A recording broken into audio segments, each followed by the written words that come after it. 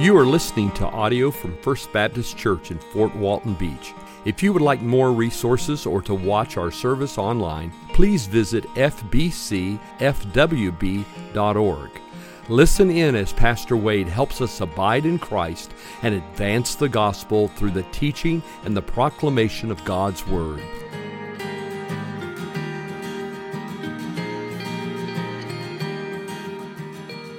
Courageous and confident. That's the title of this study on the book of Daniel. We have seen, as we've worked our way through this book, that the first 6 chapters are narrative in genre.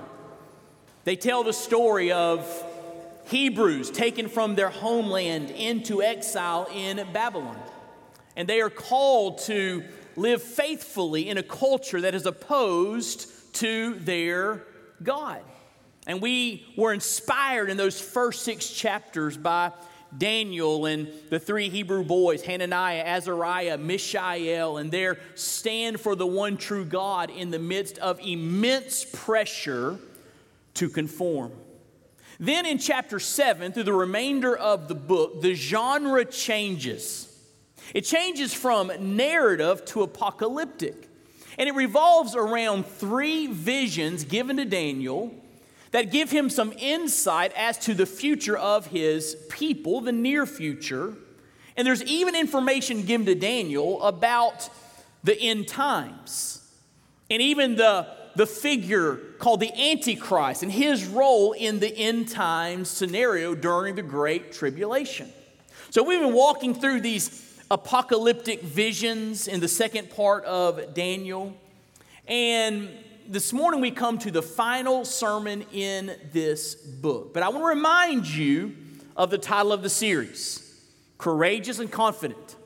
The first 6 chapters, the narrative chapters, remind us to be courageous in standing for truth and standing for the one true God in the midst of a culture that is opposed to truth and the one true God. We're encouraged towards courage. The second half of the book, chapter 7 through 12, give us confidence. Confidence that God knows the future. Confidence that God oversees human history. He is sovereign. And confidence that when it's all said and done, God wins.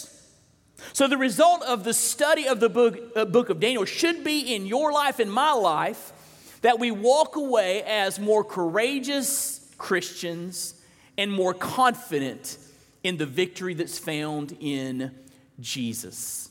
And we'll see that in the last sermon on this study. And it's the second part of a sermon I started last week. And the title of the sermon is The Purpose of Prophecy. We've made it to the second sermon on the purpose of prophecy. So open your Bibles to Daniel chapter 12. Daniel chapter 12, we'll begin reading in verse 1. We'll read through the end of this book. Daniel chapter 12, verse 1. If you're physically able this morning, I want to ask you to stand with me in honor of the reading of God's Word. I was really encouraged this morning, and I was really going to highlight this example. I was standing over there at the beginning of the service, and I saw our chairman of deacons, Bruce Garner, on the front row. And I thought, what an example, coming down to sit on the front when no one else wants to. And I was really going to make a big deal about that, but he left, and he's back there now. So, sorry. Dean, Debbie, Elaine, Greg, thank you. Thank you for manning the front row. And our students, too. Thanks for being on the front row. All right, good deal. All right.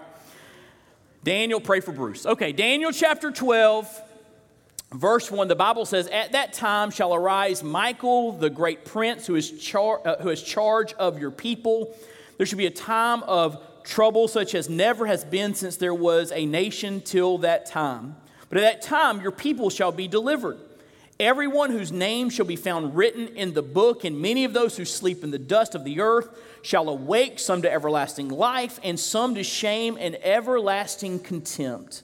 And those who are wise shall shine like the brightness of the sky above, and those who turn many to righteousness like the stars forever and ever. But you, Daniel, Shut up the words and seal the book until the time of the end. Many shall run to and fro, and knowledge shall increase. Then I, Daniel, looked, and behold, two others stood, one on this bank of the stream and one on that bank of the stream.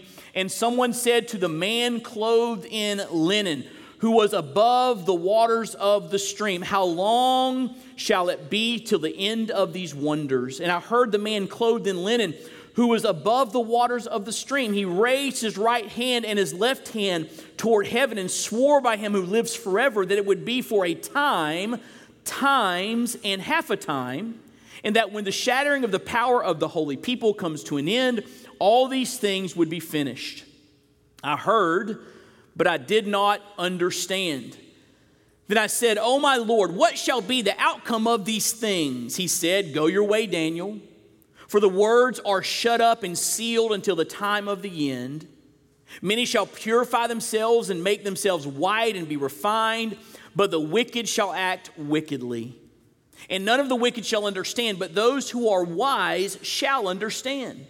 And from the time that the regular burnt offering is taken away, and the abomination that makes desolate is set up, there shall be 1,290 days.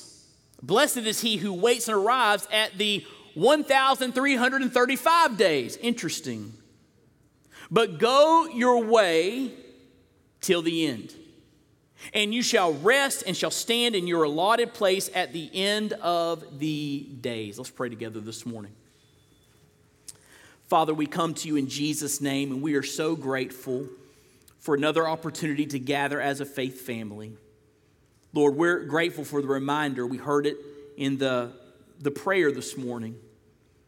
The church is the people, not the buildings. And Lord, even when we have issues on our campus and HVAC systems go out, Lord, we can still gather and still praise King Jesus, who is worthy of our worship.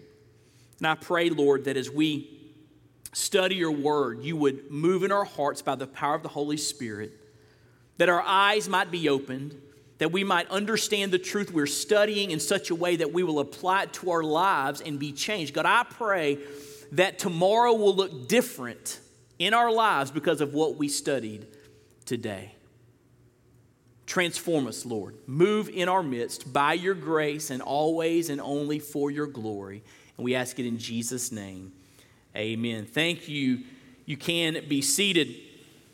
Chapter 11 is a very detailed description given to Daniel of what was coming in the near future for the nation of Israel. We talked last week about how this description involved the Medo-Persians overthrowing the Babylonians, and then the Greeks overthrowing the Medo-Persians, and then Alexander the Great's empire being divided into four different parts. And chapter 11 focuses on two of those four kingdoms, the Seleucid kingdom, the Ptolemaic kingdom, and how there was great conflict between those two. And the reason those two kingdoms were highlighted is because the promised land where the Jews lived is found right in the middle of those two kingdoms. So it involved the Jews to a great degree.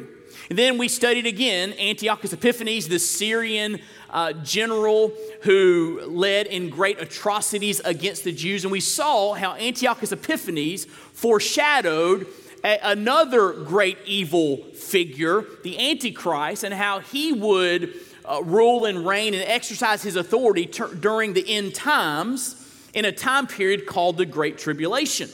And that's where we pick up chapter 12, verse 1. It says, at that time, during that great tribulation, as the Antichrist is doing his thing, Michael, the great prince who is in charge of your people, and there shall arise Michael, the great prince, as charge of your people. There shall be a time of trouble such as never has been since there was a nation till that time. In other words, things will be so bad for God's people that Michael, the angel, will rise up to do battle on behalf of God's people to restrain the evil that was going on during that time. And then some more information is giving about this end times event, the Great Tribulation, and the Antichrist, the abomination of desolation, and what it means for God's people. And again, there are some very specific predictions and prophecies made in chapter 11 and in chapter 12, really throughout the entire book of Daniel. And it causes us to ask the question, why? Why does God give us prophecy in the Bible? Why complex passages like we find in the second half of Daniel? Why complex passages like we find in Ezekiel or in Revelation, this apocalyptic literature? Why does God give us prophecy? What's the purpose? And I gave you the thesis last week at the very beginning of the sermon, and it holds true today. The primary purpose of prophecy is spiritual preparation. If you don't get that, you won't really understand what you're reading or its significance for your lives. The primary purpose of prophecy is spiritual preparation for God's people. The primary purpose of prophecy is not to satisfy curiosity or to promote endless conjecture about things we don't know for sure. The reason we have apocalyptic literature is to get us ready to stand strong through whatever may come our direction. And that's what we talked about last week. We said that God gives us prophecy to produce 4 realities or 4 characteristics in our life. So last week we looked at the first 2. God gives his people prophecy to produce steel in our bones, that we might stand strong through opposition and hardship and trial and tribulation. God gives his people prophecy to produce hope in our hearts, that we'll have a perspective on the end times and understand when it's all said and done, those who know Christ are on the winning team and we have heaven to look forward to, hope in our hearts. But third, and this is where we'll pick up this morning, God gives his people prophecy to produce peace in our minds. Now, look at me.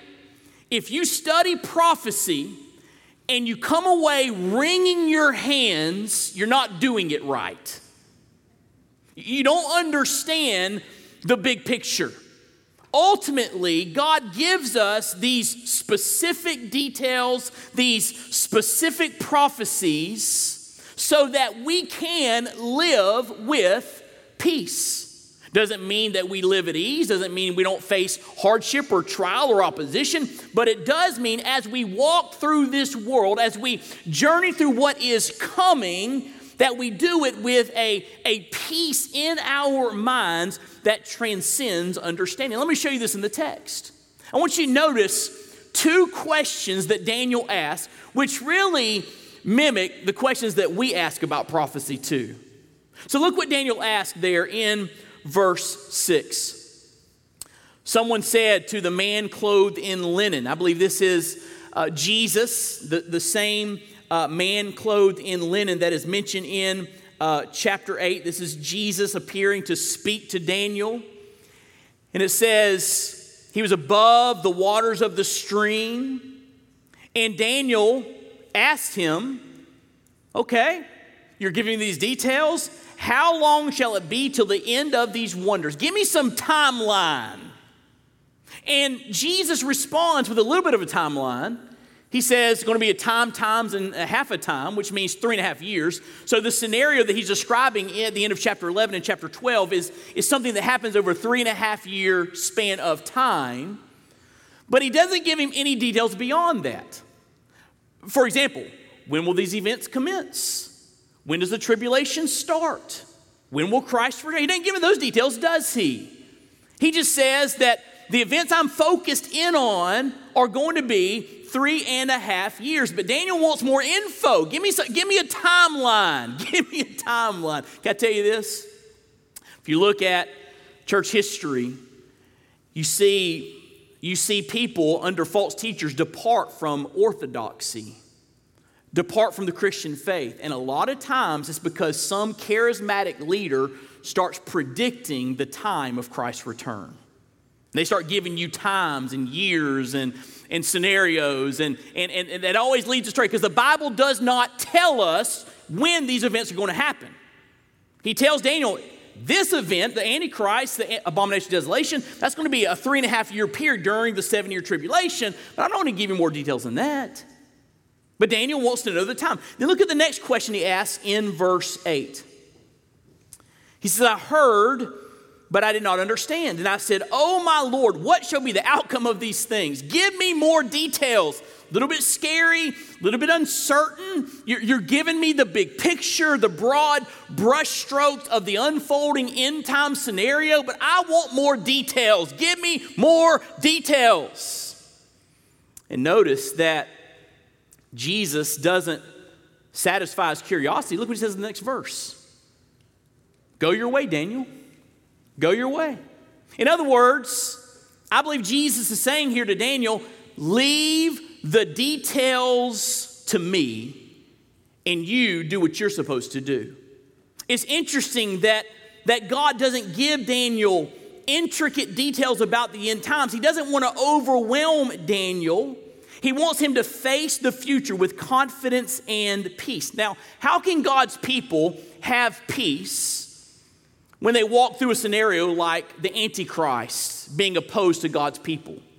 And you say, well, what if we're not living during the tribulation? What if we're not living during the time of the Antichrist? 1 John indicates, you know what's alive and well today? The spirit of the Antichrist. So all of us, as we live for Jesus, encounter Antichrist sentiment in our culture, right?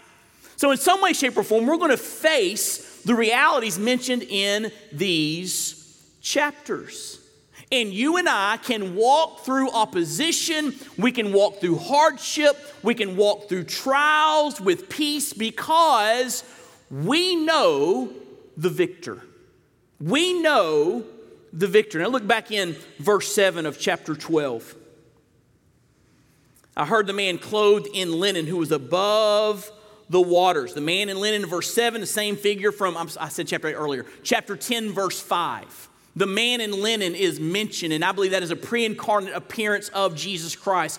And he shows back up. Daniel says there's one on one side of the river, another on the other side of the river. I believe those are angels. And then Jesus is over the river, and Jesus is speaking. And as these events and these scenarios are given to Daniel, isn't it interesting that Jesus is over it all? Hands lifted, telling Daniel what is coming. It's a picture of sovereignty. It's a picture of the reign of Christ. It's a reminder that even though we don't understand it all, Jesus is over it all. Amen? No doubt, Daniel is strengthened by this vision of Christ, the man in linen. Now, let me say this. If you know Jesus, if he's your personal Lord and Savior, you can have great peace as you walk through hardship. But let me hasten to add, if you're not a child of God, prophetic messages like we read in Daniel and Ezekiel and Revelation, they should fill you with fear and even terror and an urgent desire to get right with God. Because look what it says back in verse 2. Many of those who sleep in the dust of the earth shall awake. There's coming a resurrection at the end of the tribulation period. Those who are asleep in the dust, those who have died in Christ, a euphemism for death, shall awake. Those who are in Christ to everlasting life, some, but some, and these are those that do not know Christ, if you compare this to Revelation chapter 20, some to shame and everlasting contempt. So if you know Christ, you're raised to everlasting life. You get to go to heaven and be with him forever. If you don't know Christ, you'll be raised, but you'll be raised to spend eternity separated from God in that awful place called hell. So if you're a Christian, these prophecies should say, yeah, there's hard times coming, but I know the victor. I know Jesus. I'm on the winning team. I have hope for my future. If you do not know Jesus, these images and this information should terrify you. They should cause an urgency in your life to want to get right with God so you're ready for what's coming. You're ready for the end times. You're ready for eternity. You're ready to stand before God one day because your sins have been forgiven by the shed blood of Christ. And so here's the question. Do you know that you know that you know that you know that you're saved? Have you been born again? Has there been a point in time in your life when you said, I'm a sinner, I need a Savior. I believe Jesus died for me. I believe Jesus rose from the grave. I believe Jesus is my only hope, and because of that, I want him in my life. I want him to come in my life and forgive me and wash my sin away. And I want him to be Lord. I want to be the master and boss. I want to follow him wherever he leads. Have you come to that moment in your spiritual journey that you know that you're saved? If you're saved, you can face all of this with peace. If you're lost, there is cause for great concern. I've heard it put like this: eternity is long. Don't be wrong. But if you're a Christian, you can have peace because you know the victor. The only way to know God, the only way to have this peace and assurance is through Jesus. Jesus said, I'm the way, the truth, the life. No one comes to the Father except through me. But secondly, we have peace because we know the book. We know God's word. We have God's revelation given to us. Look what it says back in verse 10 of Daniel chapter 12. Daniel says, what shall be the outcome of these things? Give me some more details. He said, go your way, Daniel, for the words are shut up and sealed until the time of the end. Many shall purify themselves and make themselves white and be refined, but the wicked shall act wickedly, and none of the wicked shall understand, but those who are wise shall understand. Now, when the Lord speaks here of the sealing of the book, he's not saying hide it away, he's saying preserve it. Because there's coming a time when God's people, during this tribulation period, are going to experience great, great difficulty. And during those times, if they'll break out the book, if they'll look at what God has already said about this in Daniel and in Ezekiel and in Revelation, other places, if they'll look at the book, they'll have peace. They'll have proper perspective.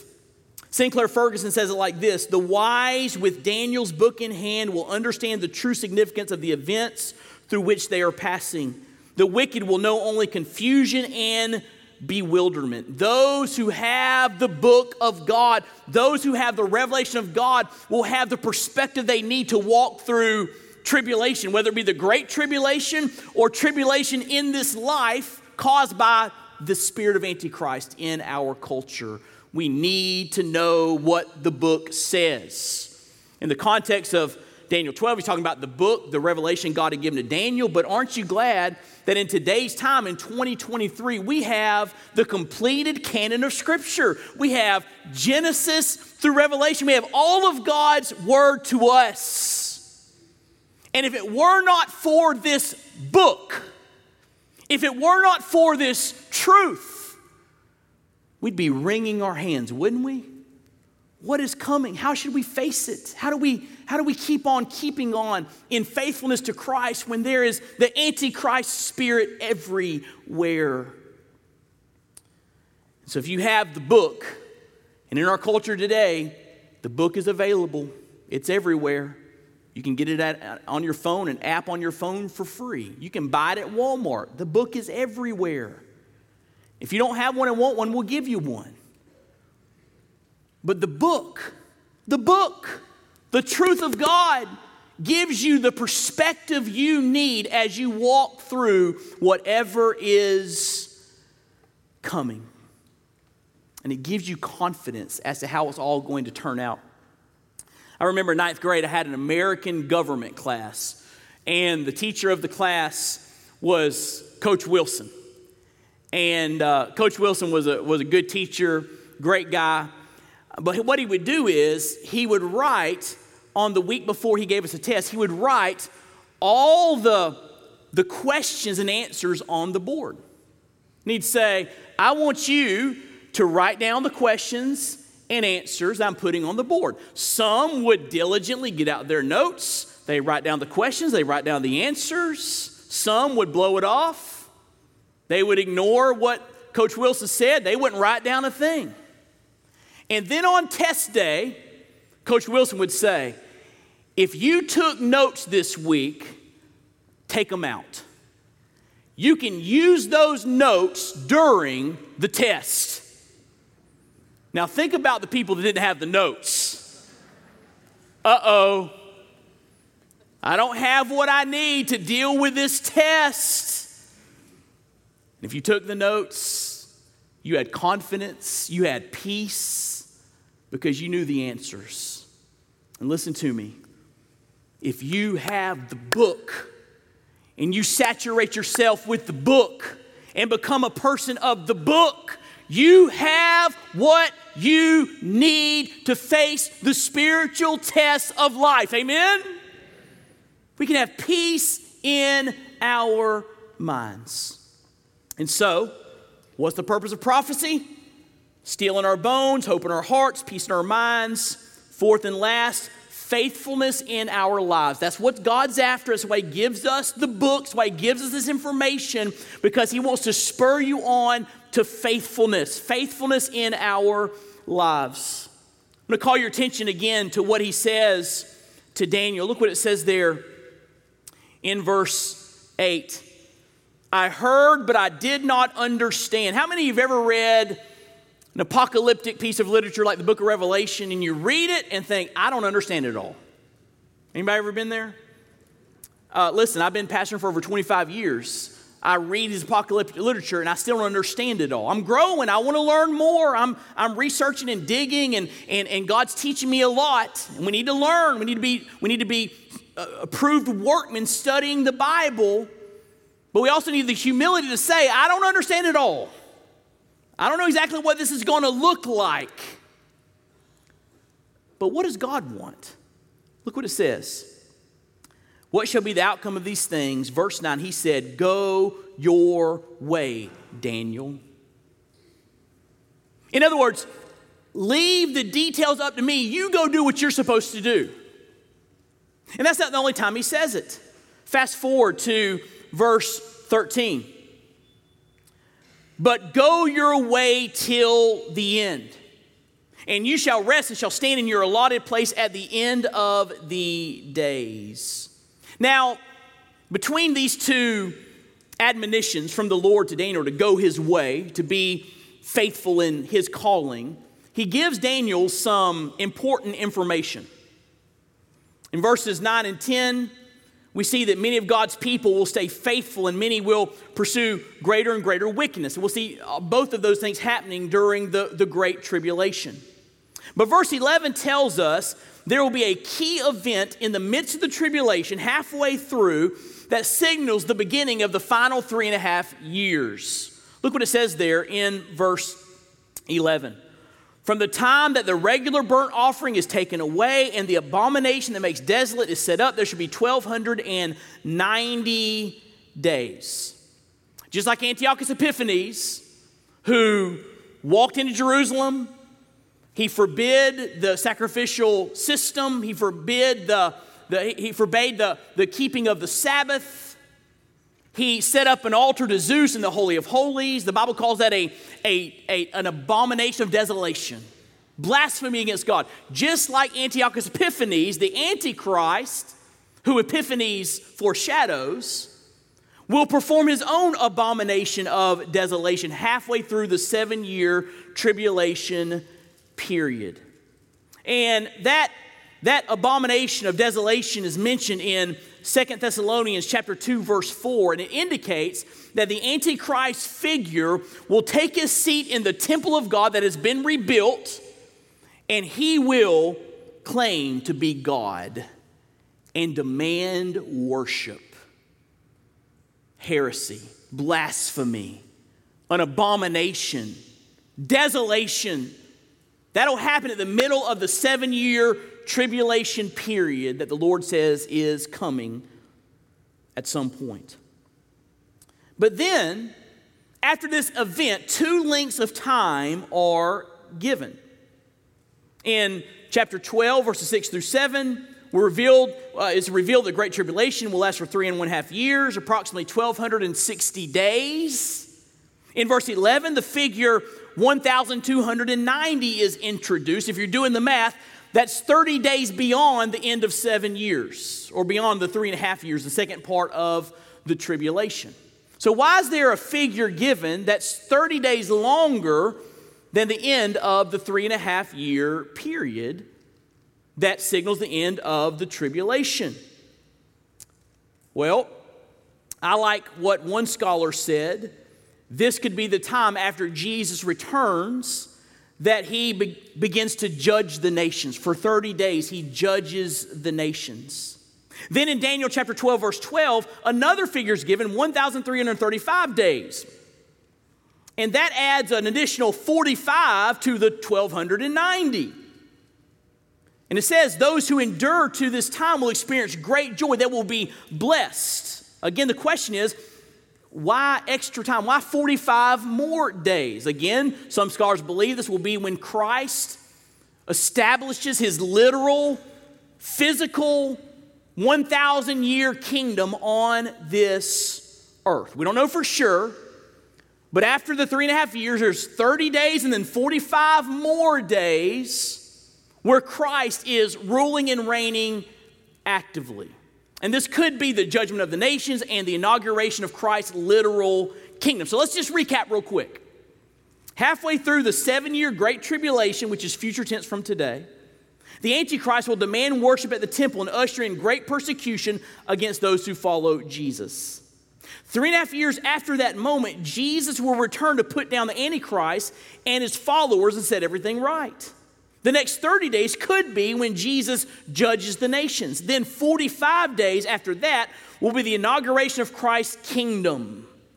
And so there's some specific details. But again, notice what he says to Daniel. Go your way, go your way. Daniel, there are some intricate, interesting, fascinating details, but there's still a lot of mystery, isn't there? And if you study prophecy with intellectual integrity, you'll walk away saying, yeah, I'm learning some things, but there's still some mystery here. In other words, it's not meant for you to understand every detail. He's saying to Daniel, I want you to get the big picture and I want you to be faithful, but go your way. Daniel, in the midst of what I'm telling you is coming, I'm calling you to be faithful. And I believe God gives us prophecy to produce faithfulness in our lives. Let me give you 2 areas or 2 reasons you can be faithful in this life. Number 1, be faithful in this life. Rest is coming. Look what it says in verse 13. Go your way till the end, Daniel, and you shall rest. Be faithful, fulfill your calling, obey God, live courageously, live confidently, and you shall rest. Daniel is encouraged to be faithful, knowing that rest is coming. Now, Jesus taught very clearly, very pointedly, that our lives should be lived with spiritual urgency. Amen? Amen? Be more urgent about your amens. Our lives should be lived with spiritual urgency. For example, in John 4, 31 through 36, after the encounter with the woman at the well in Samaria, the disciples find Jesus and they're urging him to eat. They say, Rabbi, eat. But he said to them, I have food to eat that you do not know about. So the disciples said to one another, has anyone brought him something to eat? What did he eat? Where did he go out to eat? Jesus said to them, my food is to do the will of him who sent me and to accomplish his work. Do you not say there are yet 4 months, then comes the harvest? Look, I tell you, lift up your eyes and see that the fields are white for harvest. Already the one who reaps is receiving wages and gathering fruit for eternal life, so that sower and reaper may rejoice together. Jesus says, hey, look around you. There are people everywhere that need Jesus. The fields are white and ready to be harvested, but you got to go tell them about Christ. Urgency. Yeah, I'll get to eating soon, guys. But there's something more important to me than where my next meal is coming from. Jesus is saying, my spiritual nourishment comes from doing what my Father has called me to do. That is to be a witness as the fields are white unto harvest. Over in John chapter 9, verse 4, when they encountered the man blind from birth, Jesus says, we must work the works of him who sent me while it is day. Night is coming when no one can work. In other words, God gives us an allotted portion of time that we call life in which to serve him. It's like daytime. It's the time we're called to get the work of God done. It's the time we're called to be faithful. It's the time we're called to fulfill and achieve the purpose for which God has put us on the earth. But one day night is coming. This life will come to an end, and then you'll have no more opportunity to do what God has placed you on this earth to do. So live with urgency, be faithful, be focused on serving him in the time that he has given you, but know that one day, you'll be able to rest from your labors. And what glorious rest that will be. There are 7 blessings pronounced in the book of Revelation. Here's what one of them says. Revelation 14:13, I heard a voice from heaven saying, write this, blessed are the dead who die in the Lord. Blessed are those who know Jesus. Blessed indeed, says the Spirit, that they may rest from their labors, for their deeds follow them. Isn't that interesting? Their deeds follow them. In other words, when we step into eternity and we're in the presence of Jesus, we get to rest in his presence. Our work on earth has been done.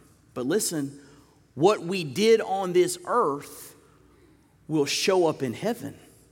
It'll follow us into heaven. So blessed are those who work while they have opportunity. Paul said it like this, to live is Christ, but to die is gain. And so we can be faithful in this life. Rest is coming. Work hard. You get to rest in eternity. Amen? There's balance in life, absolutely. But we're called to take advantage of the days God has given us to serve him, to make much of him, to walk with him, to tell others about him. Be faithful in this life. Rest is coming. I know playing sports growing up, I played soccer early on in my high school years, and we had a really hard coach my first 2 years of soccer. His name was Coach Wadlow. And Coach Wadlow was all about, he didn't have a whole lot of knowledge about soccer. He just said, we're going to be in better shape than everybody else we play. And he would run us and run us and run us and run us and run us. And here's what would happen. Inevitably, he'd say, okay, this is the last interval. I want you to run across the field, go behind the goal, and come back about 220 yards. This is the last one. And when I knew that was the last one, I would run with everything I had because I knew rest was coming. And you and I can be faithful in this life, knowing the rest of heaven is coming. Secondly, be faithful in this life. Your inheritance is coming. Look what the Lord says to Daniel in verse 13. Go your way till the end, and you shall rest, and you shall stand in your allotted place. Interesting phrase. Your allotted place at the end of the days. That word allotted place translates the Hebrew word goral. It refers both to the lot that is cast and to the allotment that the lot determines. So it frequently designates the towns or lands assigned to a tribe or group. That was used throughout the history of the nation of Israel. And here's God's encouragement to Daniel. Daniel, go your way, be faithful. I know you don't understand it all, but be faithful because you have an allotted place, an assigned space, a place designated, set aside for you at the end of the days. In other words, Daniel, serve me faithfully. When it's all said and done, you get a heavenly inheritance. You get a place set aside for you in heaven. It reminds me of what Jesus said over in John 14 to his disciples. He said, I'm going to prepare a place for you. And if I go and prepare a place for you, I'll come back and bring you to that place. In other words, we can be faithful in anticipation of heaven, in anticipation of the place that God has for us. And think about the encouragement of this to Christians who are suffering. Make no mistake about it, the book of Revelation was first of all given to 7 churches in Asia Minor who were facing great persecution for following Jesus. And think about as they read that apocalyptic literature, the unfolding of the end times, and seeing that when it's all said and done, Jesus wins. And when it's all said and done, they get to be with Jesus forever in heaven. Can you imagine the encouragement of suffering Christians, realizing that if they would be faithful, God would take care of them? On May 19th, 1780, the Connecticut House of Representatives was in session. And there was an unusual storm that developed in that area, Hartford, Connecticut, on that day. About noon, a front came in and the sky began to darken. And the clouds were so dark and so full and so terrifying, some of the people, even in the House of Representatives, thought this is the end times. I mean, God's bringing things to a conclusion. They were falling on their knees and crying out in terror. That's how scary this storm looked. One person said to the Speaker of the House, "Should we adjourn? Should we leave? I mean, it's so scary outside. Should we just stop business here in the House?" And here's what Colonel Davenport, the Speaker of the House, said. He silenced everyone and said, "The day of judgment is either approaching or it is not. If it is not, there is no cause for adjournment. If it is, I choose to be found doing my duty. I wish, therefore, that candles may be brought in." It's dark outside. Light up the room. We're going to do what we're supposed to do. And that's what the Lord's saying to Daniel. He's saying, even when there are clouds on the horizon and it's scary and it's hard and there's opposition and the spirit of Antichrist in this culture has come against you, do your duty. Stay faithful to King Jesus.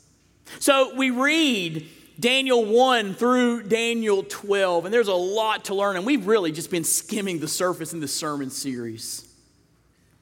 But it's almost like the Lord is using Daniel to answer objections that may rise up in our hearts. For example, human history records that you may suffer under a tyrant, right? Daniel keeps saying, Medo-Persians overthrow the Babylonians, Greeks overthrow the Medo-Persians, the Romans overthrow the Greeks, and we've seen that throughout human history. King of the hill, empires in conflict, kings and kingdoms in battle and war. And it is a very real proposition that we who are living in this moment in human history may live under a tyrant. But the book says tyrants will be judged and Christians will be saved. We read that the reign of the Antichrist will be full of terror. The spirit of Antichrist, alive and well today, is full of terror. But the book says the Antichrist will be defeated by the Christ. He will come in Revelation with the sword of his mouth and just speak and overthrow his enemies. We're very acquainted in this room with the reality of our own mortality.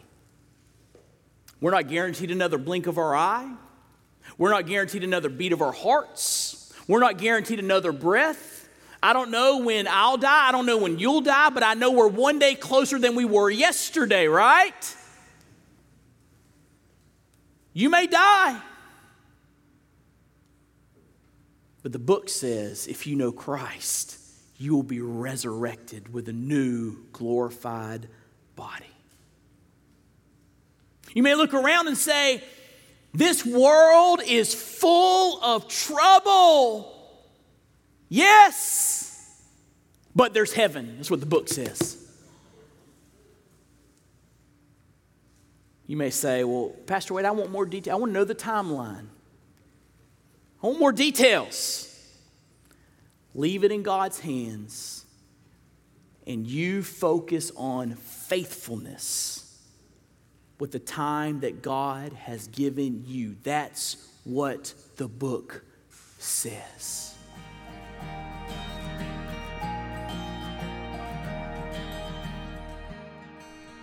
Thank you for listening. We pray you've been encouraged and inspired by God's Word. May the Lord richly bless you.